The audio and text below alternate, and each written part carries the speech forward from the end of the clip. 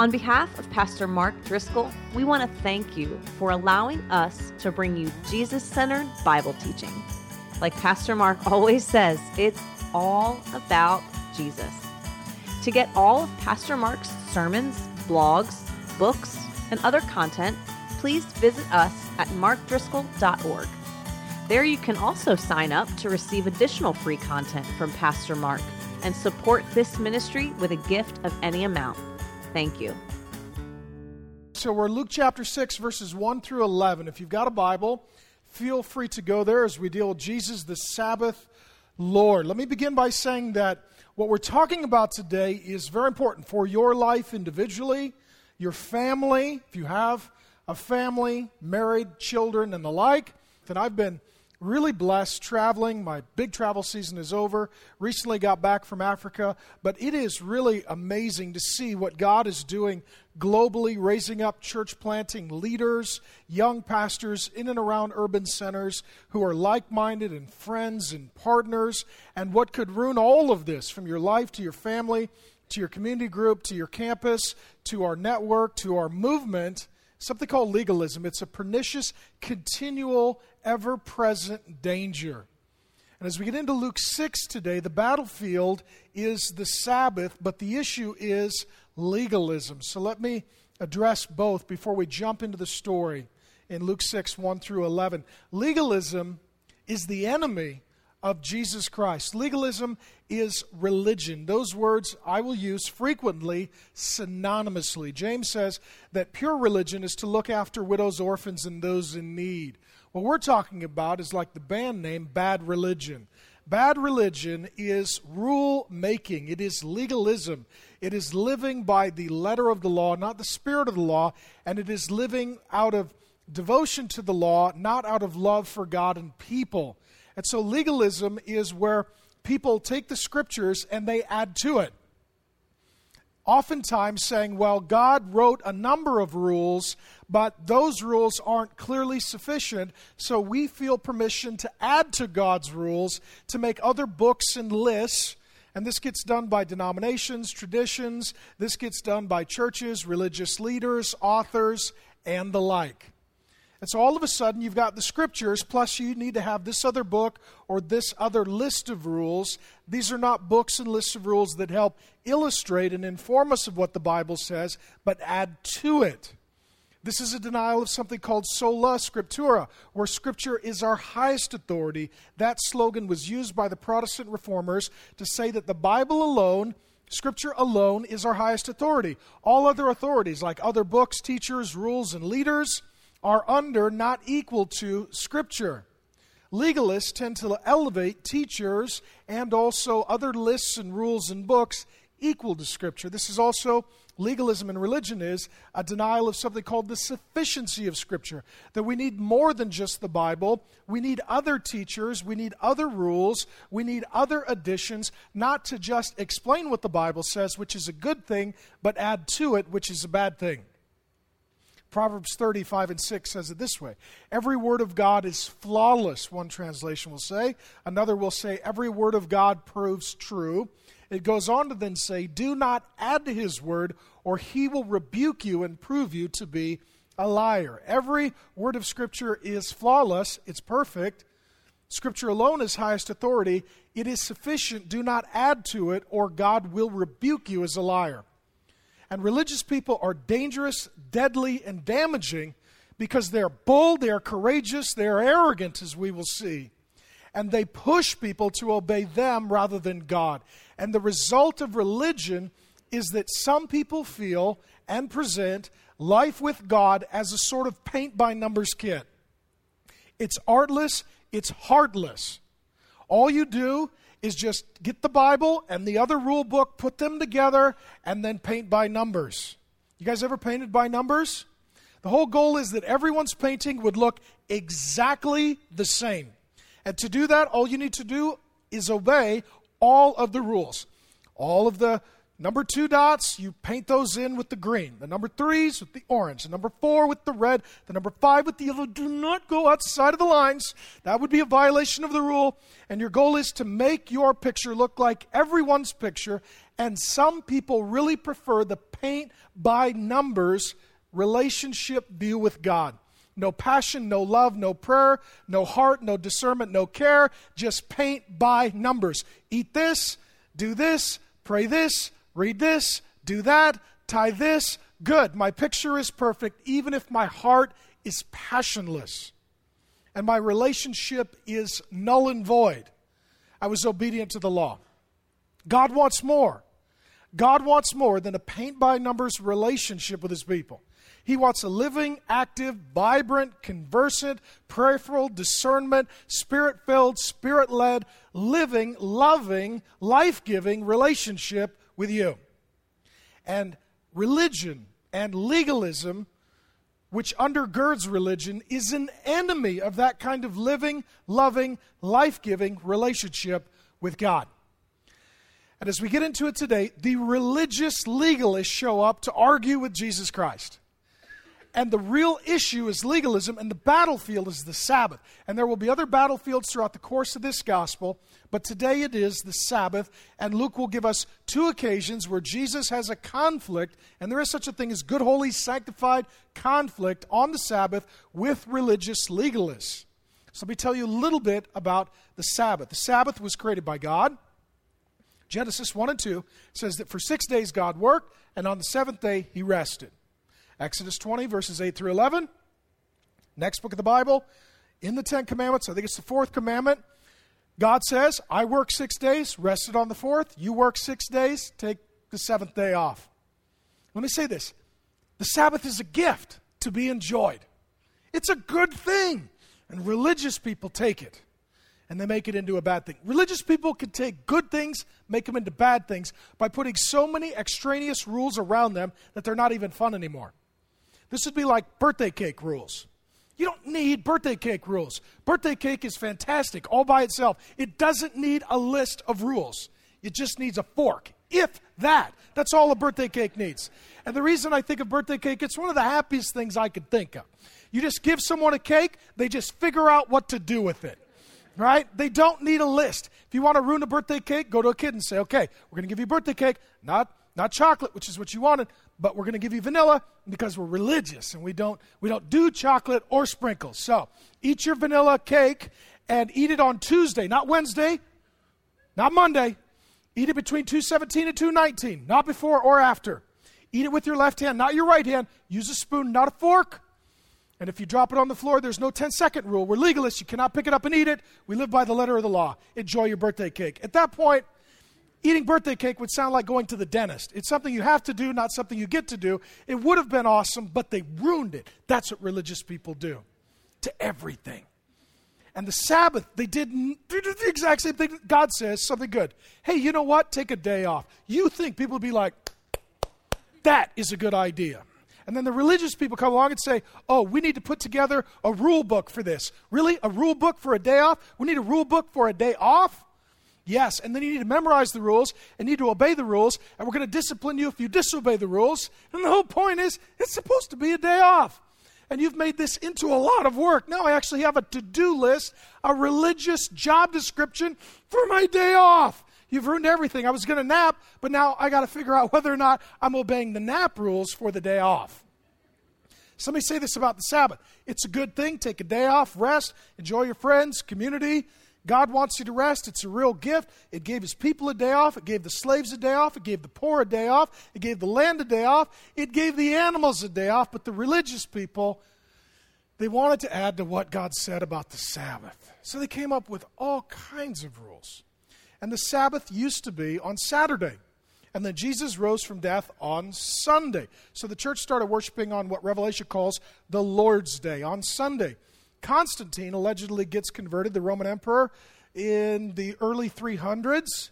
And so all of a sudden he declares that Sunday's the new Sabbath day. America is founded. We can't decide, well, do we get the Jewish Saturday Sabbath or the Christian Sunday Sabbath? Well, we're Americans, so we took them both. We took a 2-day weekend. Some of you here, you're like, oh, really? Are there any other religions that have any other days? Maybe we could petition for those also. That's why we got a 2-day weekend.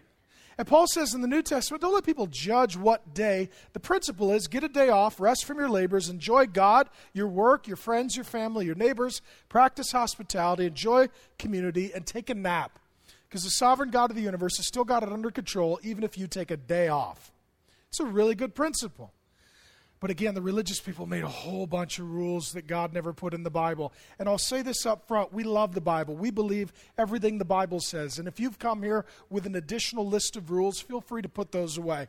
We still have a lot of things in here we're working on. We're not ready for your list yet. Amen? Now, what you'll learn today are a number of things about legalism. The first is this. Legalism makes you bold. We're going to jump into this story where Jesus has conflict with religious legalists on and about the Sabbath. Luke 6:1-2. On a Sabbath, so it was a Saturday. This was before Jesus rose from death, and the Sabbath shifted to Sunday. While he was going through the grain fields, his disciples plucked and ate some heads of grain, rubbing them in their hands. But some of the Pharisees said, "Why are you doing what is not lawful to do on the Sabbath?" Okay, you're going to meet a few characters here. First you meet the Pharisees, and then later on in this chapter you'll meet the scribes. The scribes were the religious leaders, 40 or older, formally theologically trained. I'll be 40 in the fall, so let's say these are my peers. I hate to say that, but that's the religious professional, the teacher. We'll call him the queen bee.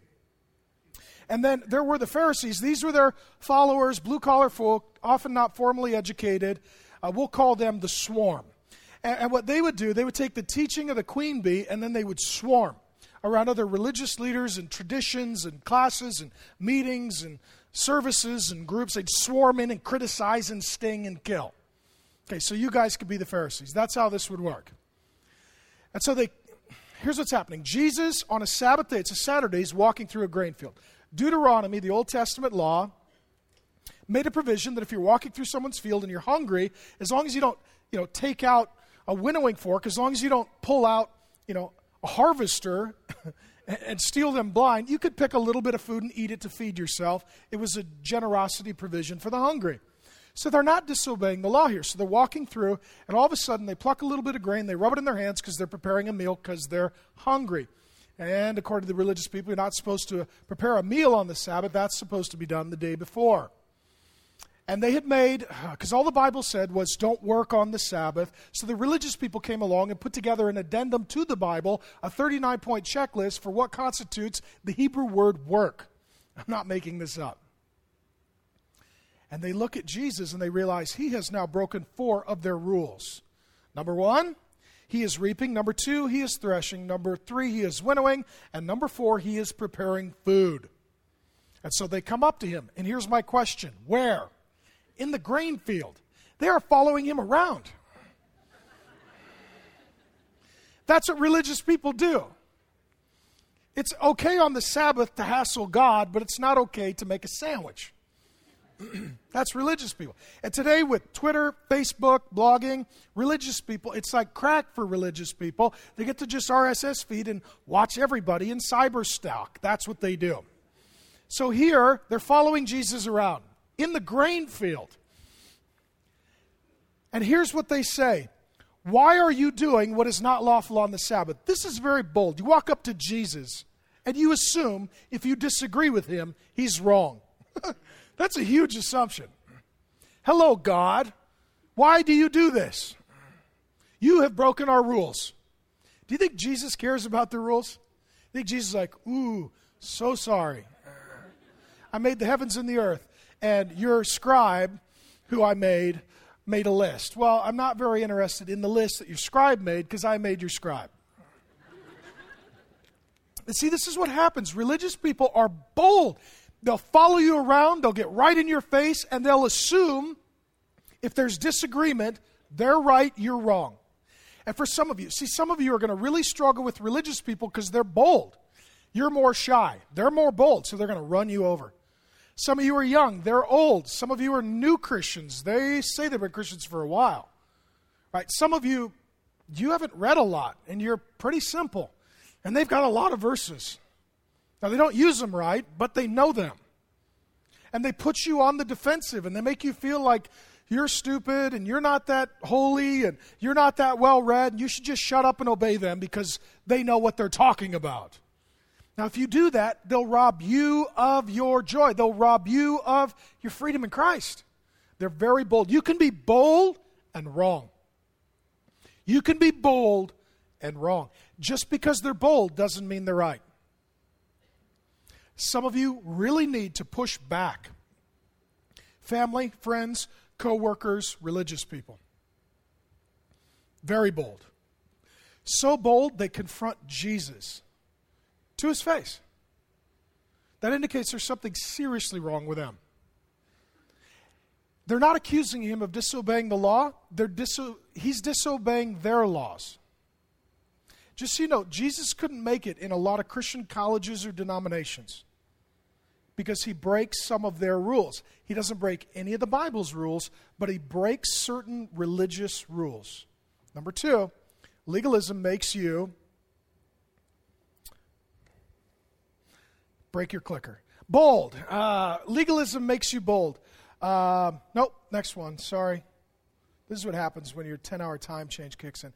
Legalism makes you unbiblical. And Jesus answered them, have you not read what David did when he was hungry, he and those who were with him, how he entered the house of God, the tabernacle, took and ate the bread of the presence, which is not lawful for any but the priest to eat, and also gave it to those with him. Here's what he says. You guys have a lot of rules, but your rules don't agree with the Bible. So you're on the horns of a terrible dilemma. Do you keep your rules and disobey the Bible, or do you keep the Bible and repent of your rules? What are you going to do? And he does something in philosophy that's called a reductio ad absurdum. And this is a philosophical treatment. It says, assume that the position of your opponent is right, and then walk it out to its logical conclusion, showing it to be ridiculous, because religion is ridiculous. I'll give you an example. I was at a conference not long ago. I had a Baptist pastor come up, and this guy was upset. And he said, all alcohol consumption is a sin. That's what he told me. I told him, I said, look, here's the deal. I come from a long line of alcoholics. I know alcohol can cause great damage. I didn't even have a drink till I was 30 because I was afraid of being an alcoholic. I don't think anybody should be drinking underage, disobeying the law, causing anyone else to stumble. If you're saying alcohol can be dangerous, I agree. But are you sure you want to say it like that? All alcohol consumption is a sin. He said, yes. I said, okay, let me assume that that's true. You serve, I volley. My next question is, what about Jesus? Jesus made and drank wine. Just leave a long, awkward silence. He said, quote, he either drank grape juice or he drank wine, but if he did drink wine, he shouldn't have. Whoa. So Jesus isn't as holy as you. That's a real problem. You see, it's either change the Bible or question Jesus' character. Probably not the best conclusion. The God you worship needs to give an account to you. That seems like an inversion of the relationship. Jesus never did sin, but he did drink wine. Jesus does this same thing here, and he says, okay, you've got a rule that you can never make a meal and eat anything that's not pre-prepared on the Sabbath. He says, well, let's not argue your goofy list. Let's go to the book that God wrote.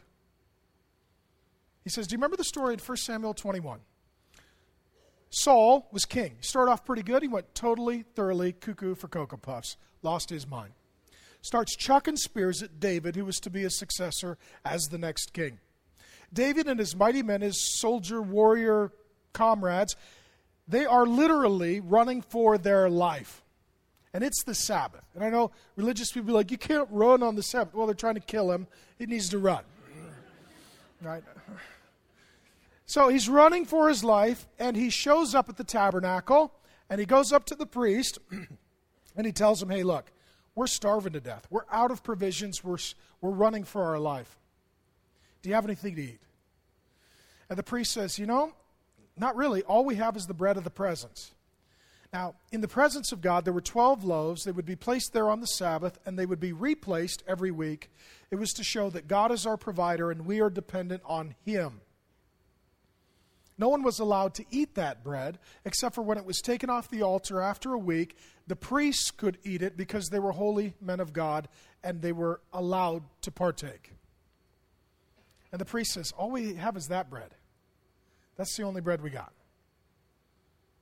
So then he asks him a good question. Are you holy men or not? Are you those kind of soldiers that are running around with women, or have you kept your hands pure to yourself? David says, me and my men, we love the Lord. We've not been messing around with women. We're not, unclean and sinful and godless like a lot of soldiers. We're godly men. We're serving the Lord like the Blues Brothers. We're on a mission from God. We're just hungry. That's all.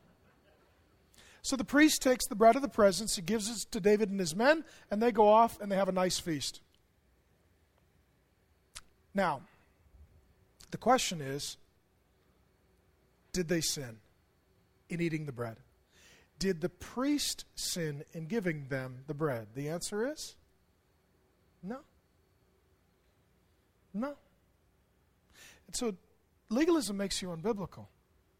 Jesus says, I'm greater than David, and my men are greater than his men, and the priest allowed them to eat the holy bread on the Sabbath.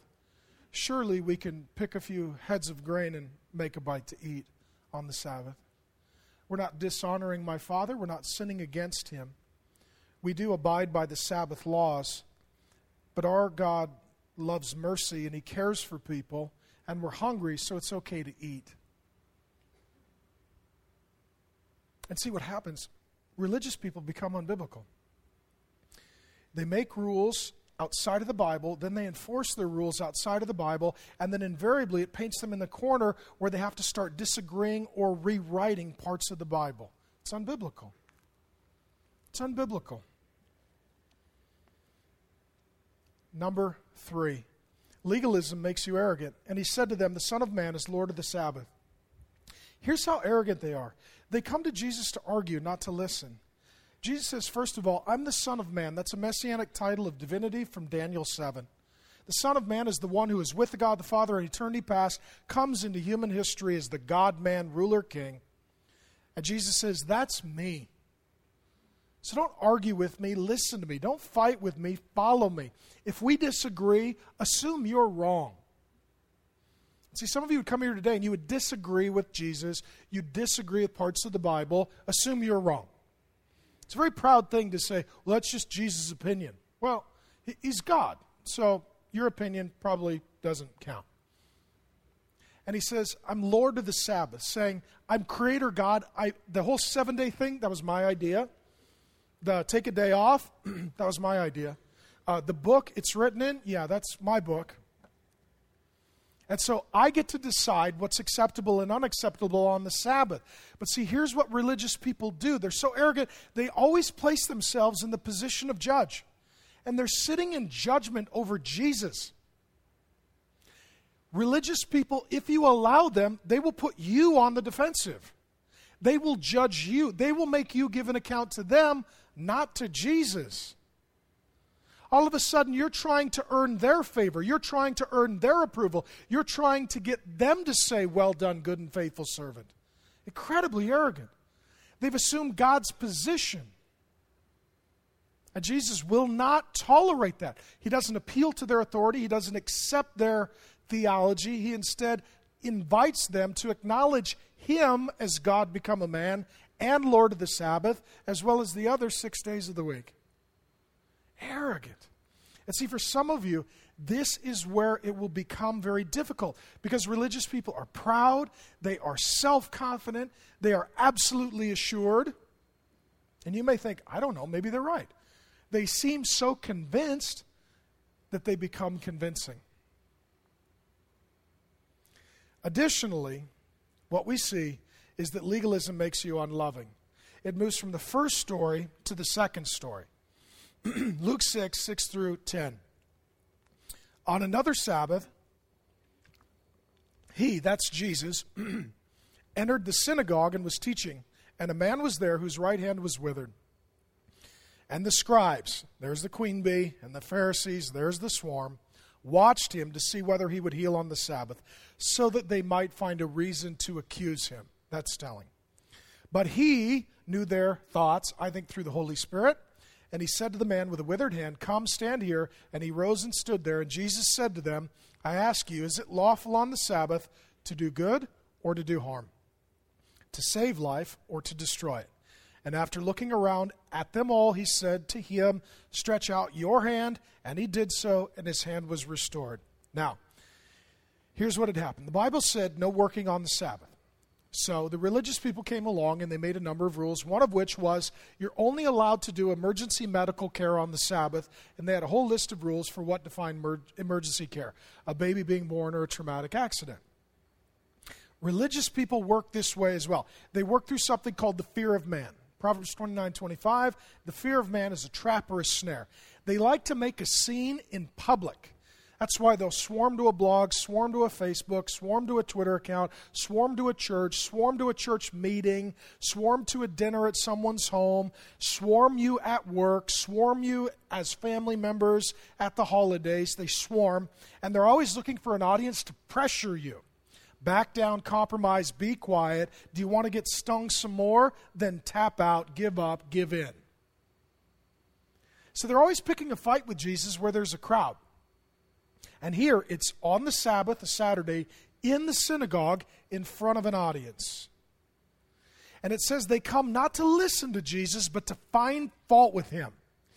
Let me say this. You need to examine your own heart. When you listen to me, another preacher, teacher, radio, podcast, read a book, are you listening? Are you reading? First asking, okay, God, teach me. I want to be humble. I want to learn. Secondly, show me my sins, my faults, my flaws, my failures so I can grow. Thirdly, show me things I can help other people with as a good friend. Fourthly, if there's anything wrong or askew or really dangerous here, show me that so I don't get led into error. But don't start with, if I disagree, they're wrong, I'm right, and I'm here as God to judge. And when you come, are you coming to listen or criticize? Are you coming to find what is helpful or to pick at, critique that which you might find fault with because you're inerrant like the Bible? Their heart is bad. I mean, you think about this. They had an opportunity to listen to Jesus teach, and they don't hear a word. All they're thinking is, I could take that quote out of context. That might get him in trouble. I wouldn't have said it that way, so obviously he didn't say it well. Yeah, that's not a great illustration. I would have done it different. They're criticizing, picking apart the teaching of Jesus. They're trying to find fault. Let me say this. There's no fault in Jesus' teaching. The rest of us, there's always something to find fault in, especially me. You want to find fault with me? If you can't find it, just email, and I'll tell you what was wrong with this sermon.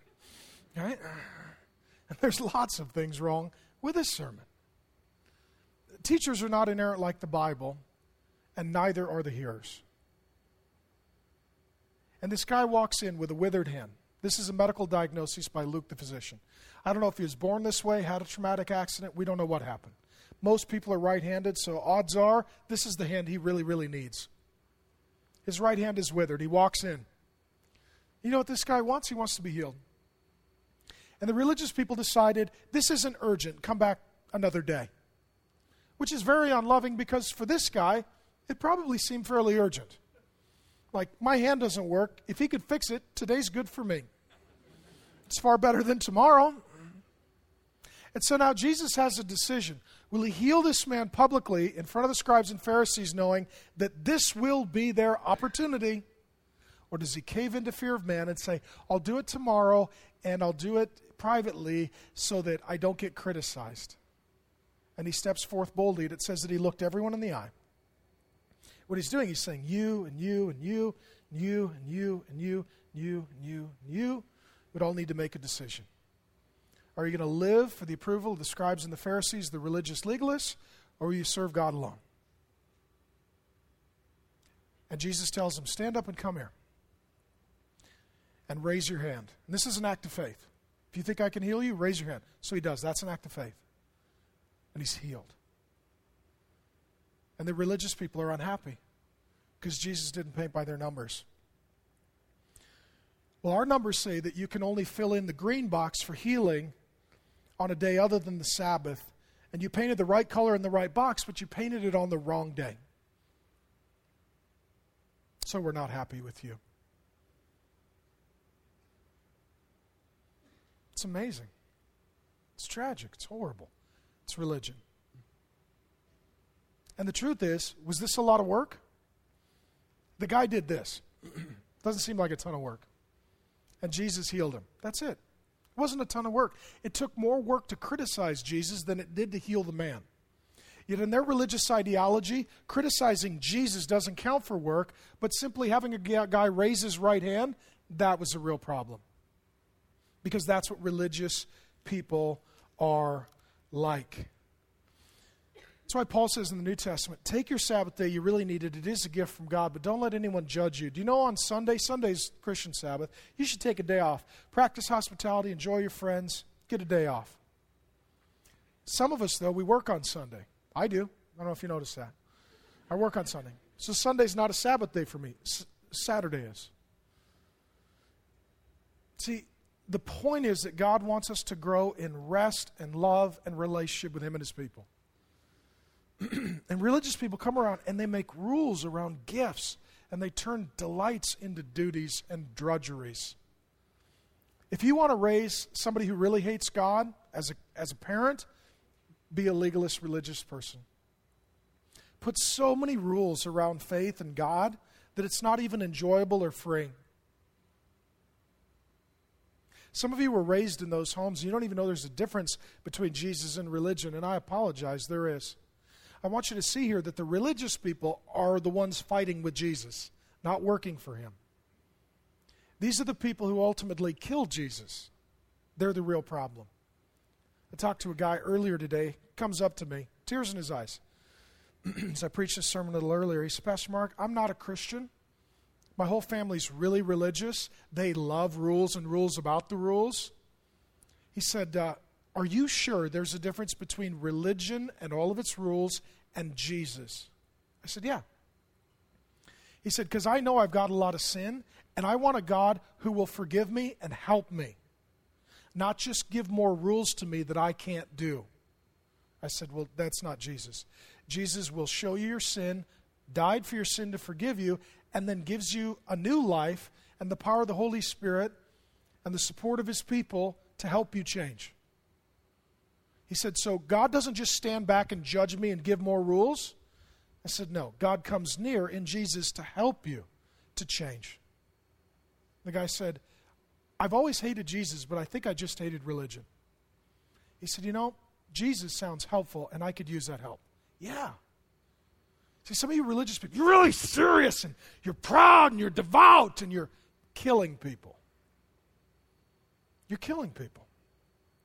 You're no help at all.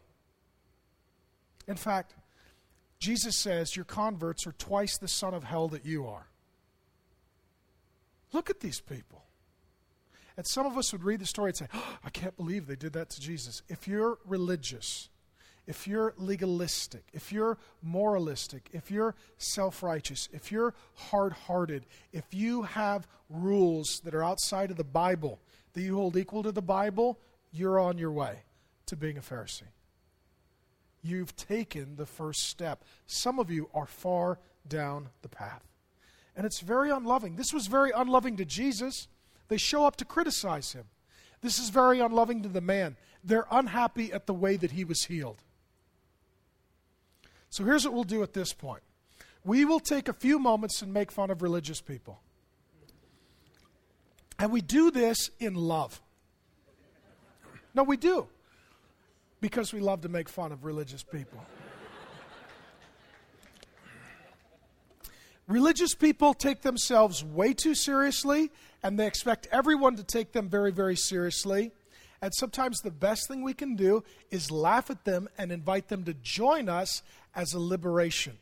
That's why the Old Testament prophets and Jesus use prophetic irony and sarcasm. So, we will also make fun of lots of religious people because we believe in diversity. And so we believe in making fun of lots of people.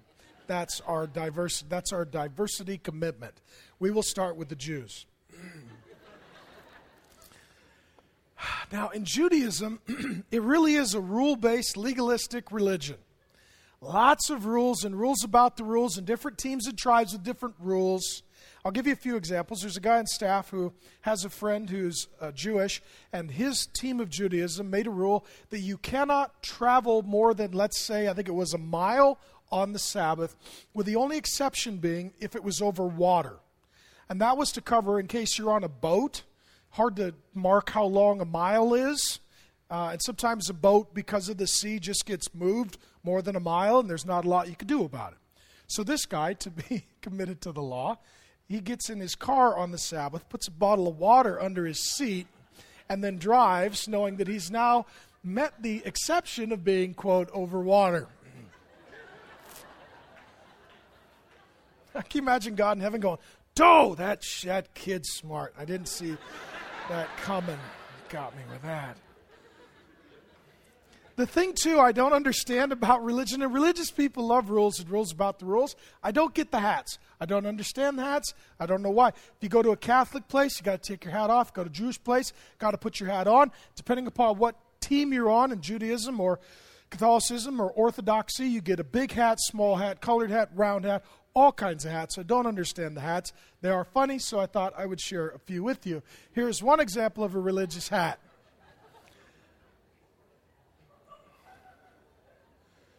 What I like about that hat is you can put a cake in it.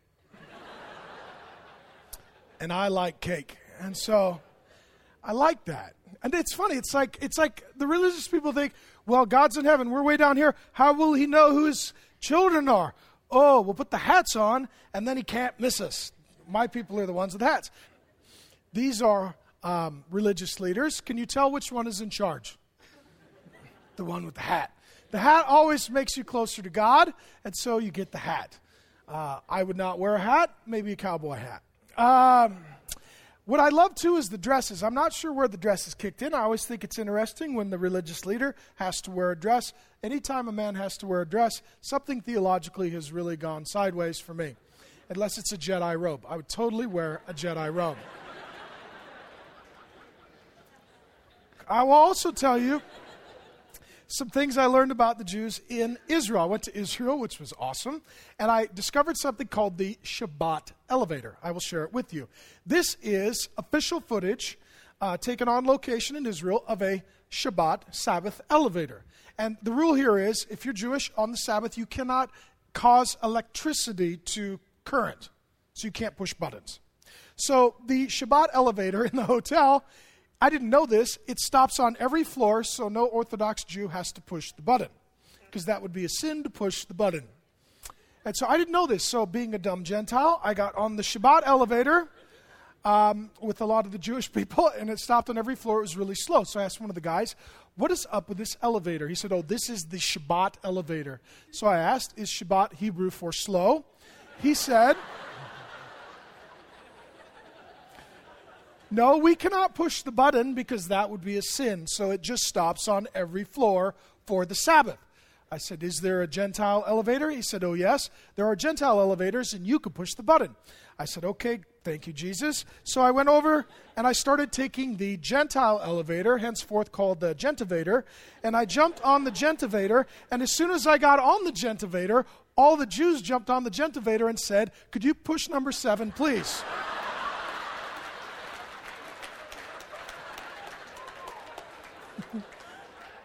It's a sin. Could you do it for me? Yes, I'm a new covenant Christian. I will push it twice.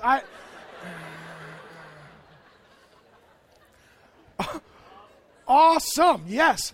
The next morning, after riding the Gentivator and pushing the button for all the Jewish people that I love with all my heart, I saw a man that I will now refer to as Mr. Goldilocks because he had these sideburns that were Goldilocks-esque. And he was a big man, and he was eating for breakfast a whole massive cheesecake and 4 huge glasses of chocolate milk while wearing a black hat, of course, a white shirt, a little braided belt, black pants, black shoes with his Goldilocks ringlet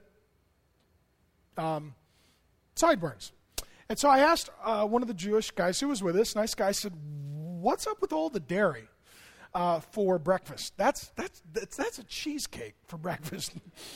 He said, well, the dietary laws say that we cannot eat dairy past a certain time of day, and we can't mix it with other foods. So in an effort to please God, we eat all our dairy at once. Really? So a whole cheesecake for breakfast and 4 glasses of chocolate milk, and God's in heaven going, that's what I was wanting to have happen. All my kids to die of heart attacks and lactose intolerance. Fabulous. So those will be the Jewish examples. We'll move on to Catholics. Did he say that? Yes, he did. He did say that. I grew up Catholic. Very glad to have you. And the way it worked in Catholicism was there was lots of goofy rules. One of them was no meat on Friday. I do not know why. I do not know why. And so what happened in Zurich during the Reformation is that all of the Protestants would get together on Friday night after they got off work for a citywide open-air barbecue. I just think that's awesome. Also in Catholicism, there are weird rules like priests cannot get married, which has not worked out so well. Sometimes you don't get the most healthy guys to sign up for the job when you forbid marriage and children. It's not worked out so well. Paul says that's among the, quote, doctrines of demons. And they will say, and I love Catholics, I just don't agree with a lot of their goofy rules, they will say, well, Peter's our pope, he's our founder. Okay, then let's do reductio ad absurdum. He was married, he was. We already saw it in Luke's gospel. Jesus came and healed his mother-in-law. They are a package deal with a wife. I don't know if you knew that. Right? There's no guy out there right now going, I could give or take the wife. Mother-in-law. That's what I'm looking for. It's a package deal. Peter had a mother-in-law. That means he had a wife.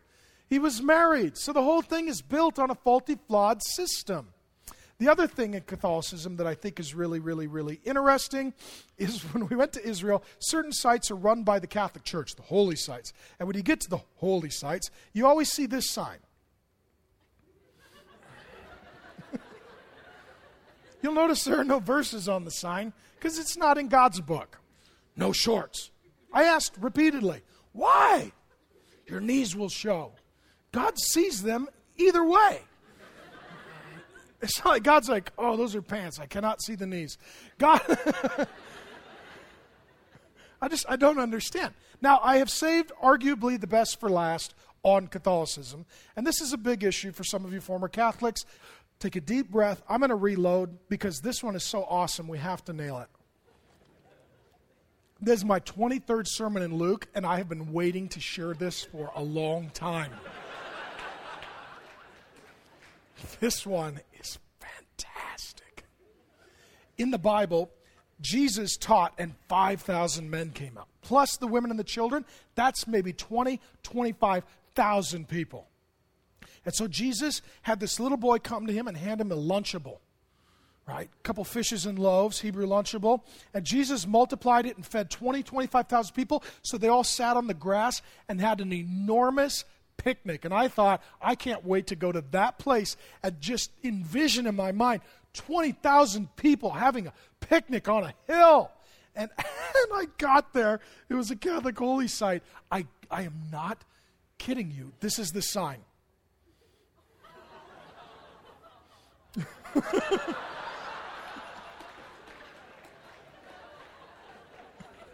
That is awesome. Oh, you know what this place needs? It needs a sign that says no picnics. That's awesome. The Muslims. It got so quiet. Everybody's like, oh, man. Can't we do the Mormons and the underbritches? Can't we do anything else? No, that's too easy. We won't talk about the burqas. I'll just give you one thing on the Muslims. It's amazing. You see it, everybody's like, oh, man, move fast, say it quick. We were in Turkey. Right now, we were in Turkey, which is a predominantly Muslim. Everybody's Muslim there. Everybody claims to be Muslim there. And everywhere we went for a bite to eat, they kept asking, do you want some Rocky? I think that's what you said. You want Rocky? You want Rocky? You want Rocky? It's like, I'd love to meet him. Is he here? They're like, no, it's a drink. Oh, okay. What is it? Well, it's an alcohol, really hard beverage. It tastes like, was a Sambuca. I was like, really? Okay. Well, you guys are a Muslim country. So if I had to ask our tour guys, like, you guys are a Muslim country. You're not supposed to drink alcohol. You guys keep offering me Rocky Why. I said, it's our national drink. Really? National drink is hard alcohol? You know, bottled water would have been a better choice just for health purposes. But I'm not a hater. Okay, fine. Explain this to me. How come Muslims aren't allowed to drink and your national drink is a hard alcohol? What he said was, well, we're not, the Muslim scholars say we're not allowed to drink fermented drink, and this is alcohol that's distilled. I said, so do you ever get drunk? Yeah. Does your dad ever get drunk? Yeah, he's an alcoholic. Is that a problem? No, it's not fermented. So you could be a distilled alcoholic, no problem. You just can't be a fermented alcoholic. We got to draw the line somewhere. But that's where we're going to draw. I thought that was awesome. How about this one? Oh, you know what? It's not just religious people. There's secular religious people too. I double dog dare you in Seattle, even with an atheist, to do this. Get a huge SUV, drive it up to a yoga center, okay, and just leave it running. Don't turn it off. Just roll the windows down. Just start eating a lot of meat, okay? While smoking a cigarette and littering. Just see if the lotus position Pharisees don't come out. What are you doing? Well, I'm smoking less than 20 feet from a building, and I am littering, and I'm killing animals and eating them. And I leave my vehicle running because I read about global warming, and it's too cold. And so I just run my SUV every day for a couple hours, and occasionally I just get aerosol cans and I just unload. If you would like, you can come in with me, eat some meat. I'll give you a cigarette. We could drive down to the river, and we could just put our ashes on the salmon.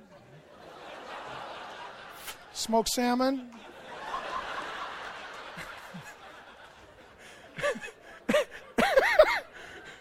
And see if you don't have a full-on Pharisee, right? Atheistic Pharisees show up. We'll deal with Christians as well, right? Okay, so we're Reformed. We'll pick on Calvinists. The Westminster Confession of Faith, which is pretty good, in chapter 21, point number, I think it's 8, says that on the Sabbath you're not allowed to do anything that's, quote, recreation. Recreation. So no sport, no fun. So if you're Presbyterian, this is it. Which means yesterday, when I took my sons to t-ball and baseball and threw the ball around with them, if I was in a Presbyterian church that strictly adhered to the Westminster Confession of Faith, I'm in sin because I played catch. I don't think that's what Jesus meant. I don't think that's what the Bible meant. How about other Christian legalisms? Do you know we can have our own legalisms as well? I'll give you two that a lot of ladies here are prone toward. Natural childbirth and homeschooling. They go together like two barrels on a gun to shoot the other women. Natural childbirth is where you don't use drugs, right? And you're like, I understand the crucifixion because I felt the pain. I committed myself to natural childbirth, right? And natural childbirth is fine. It's great. You could do it. Praise God. Got options. But it doesn't work for everybody. Some ladies need to go to the hospital. And when I saw it, I've been there for 5 births of each of my kids. The first one, Grace is in labor for like 20 hours. My Shrek-sized head, her body. The doctor finally comes to me and says, we cannot make this geometry work. I understand. I can't even find a hat that fits. We're going to need to do an emergency C-section, which kind of freaked me out. So they rush her in. They say, we're going to need to do an epidural. What is that? Well, that's where we tap her spine and we put drugs in there to numb the pain so she can endure this C-section. And then they cut her open. They take her organs out. I'm there watching the whole thing. And at one point, the nurse looks at me and says, do you need anything? Yes, I need epidural. Because I'm freaking out, man. Hook me up to whatever she's got, right? But the natural childbirth crowd, it's like, oh, that is not very Christ-like. I suffered for my baby. And then it turns into homeschooling becomes legalistic. It becomes the only way to do it. Not against homeschooling, it's totally fine. But some of you ladies, it's like, I do natural childbirth, and I do homeschooling, and I didn't do drugs for either. Well, that's cool, but don't get so religious about it. Oh, that was fun. We will now read from the Bob Jones University Handbook. Because we can. It's not in my Bible, so don't get confused if you're new. I just taped it in here. Bob Jones is like Mecca for Christian fundamentalist religious types. And it may be a little bit of a stretch to call them Pharisees, but, there are Christian people who really are legalistic and they love their rules. And certain places tend to encourage that. The Bob Jones University Handbook, years 1994-1995, not that far ago. All women students, 9th grade and above, are to wear hose at all time. I wonder if that includes sleeping. I just thought of that. Oh. Jeans, skirts, and jumpers are permitted after 7 p.m. on weekdays, on Saturdays, and on outings. Jean jackets are permitted on outings only. Split skirts, not culottes. That's what it says. Maybe worn to weekend ball games. Oh, that's good. For you men, coats and ties should be worn to evening assemblies. Imagine if our evening service, all the guys are walking in suits and ties. Man, are the Mormons taking us over? What happened? When on front campus on Sundays, except for Sunday breakfast when only tie is required. Haircuts. You knew this was coming. Men are to have their hair cut so that the back is tapered and does not come over the collar or ears. Sideburns are to be no longer than the lower opening of the ear. Mustaches and beards are not permitted. That would be hard for me because I grow a beard in like 17 minutes. My dad, Chewbacca. In front, the hair must not fall lower than 2 finger widths above the eyebrows. And there was some little Nazi walking around checking. That kid.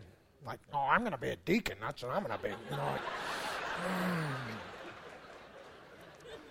They would have to kick Samson out of school. Oh, long hair. There you go.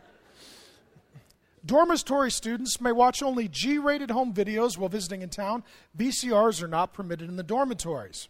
You'll love this. Students may listen to only 3 types of music. Number 1, classical. Number 2, semi-classical. That is awesome. 3, serious religious music. I don't like Muslim chants. They don't even qualify that. And it goes on to say you can't listen to folk music or rock music or serious religious music or classic music done in a folk or rock style.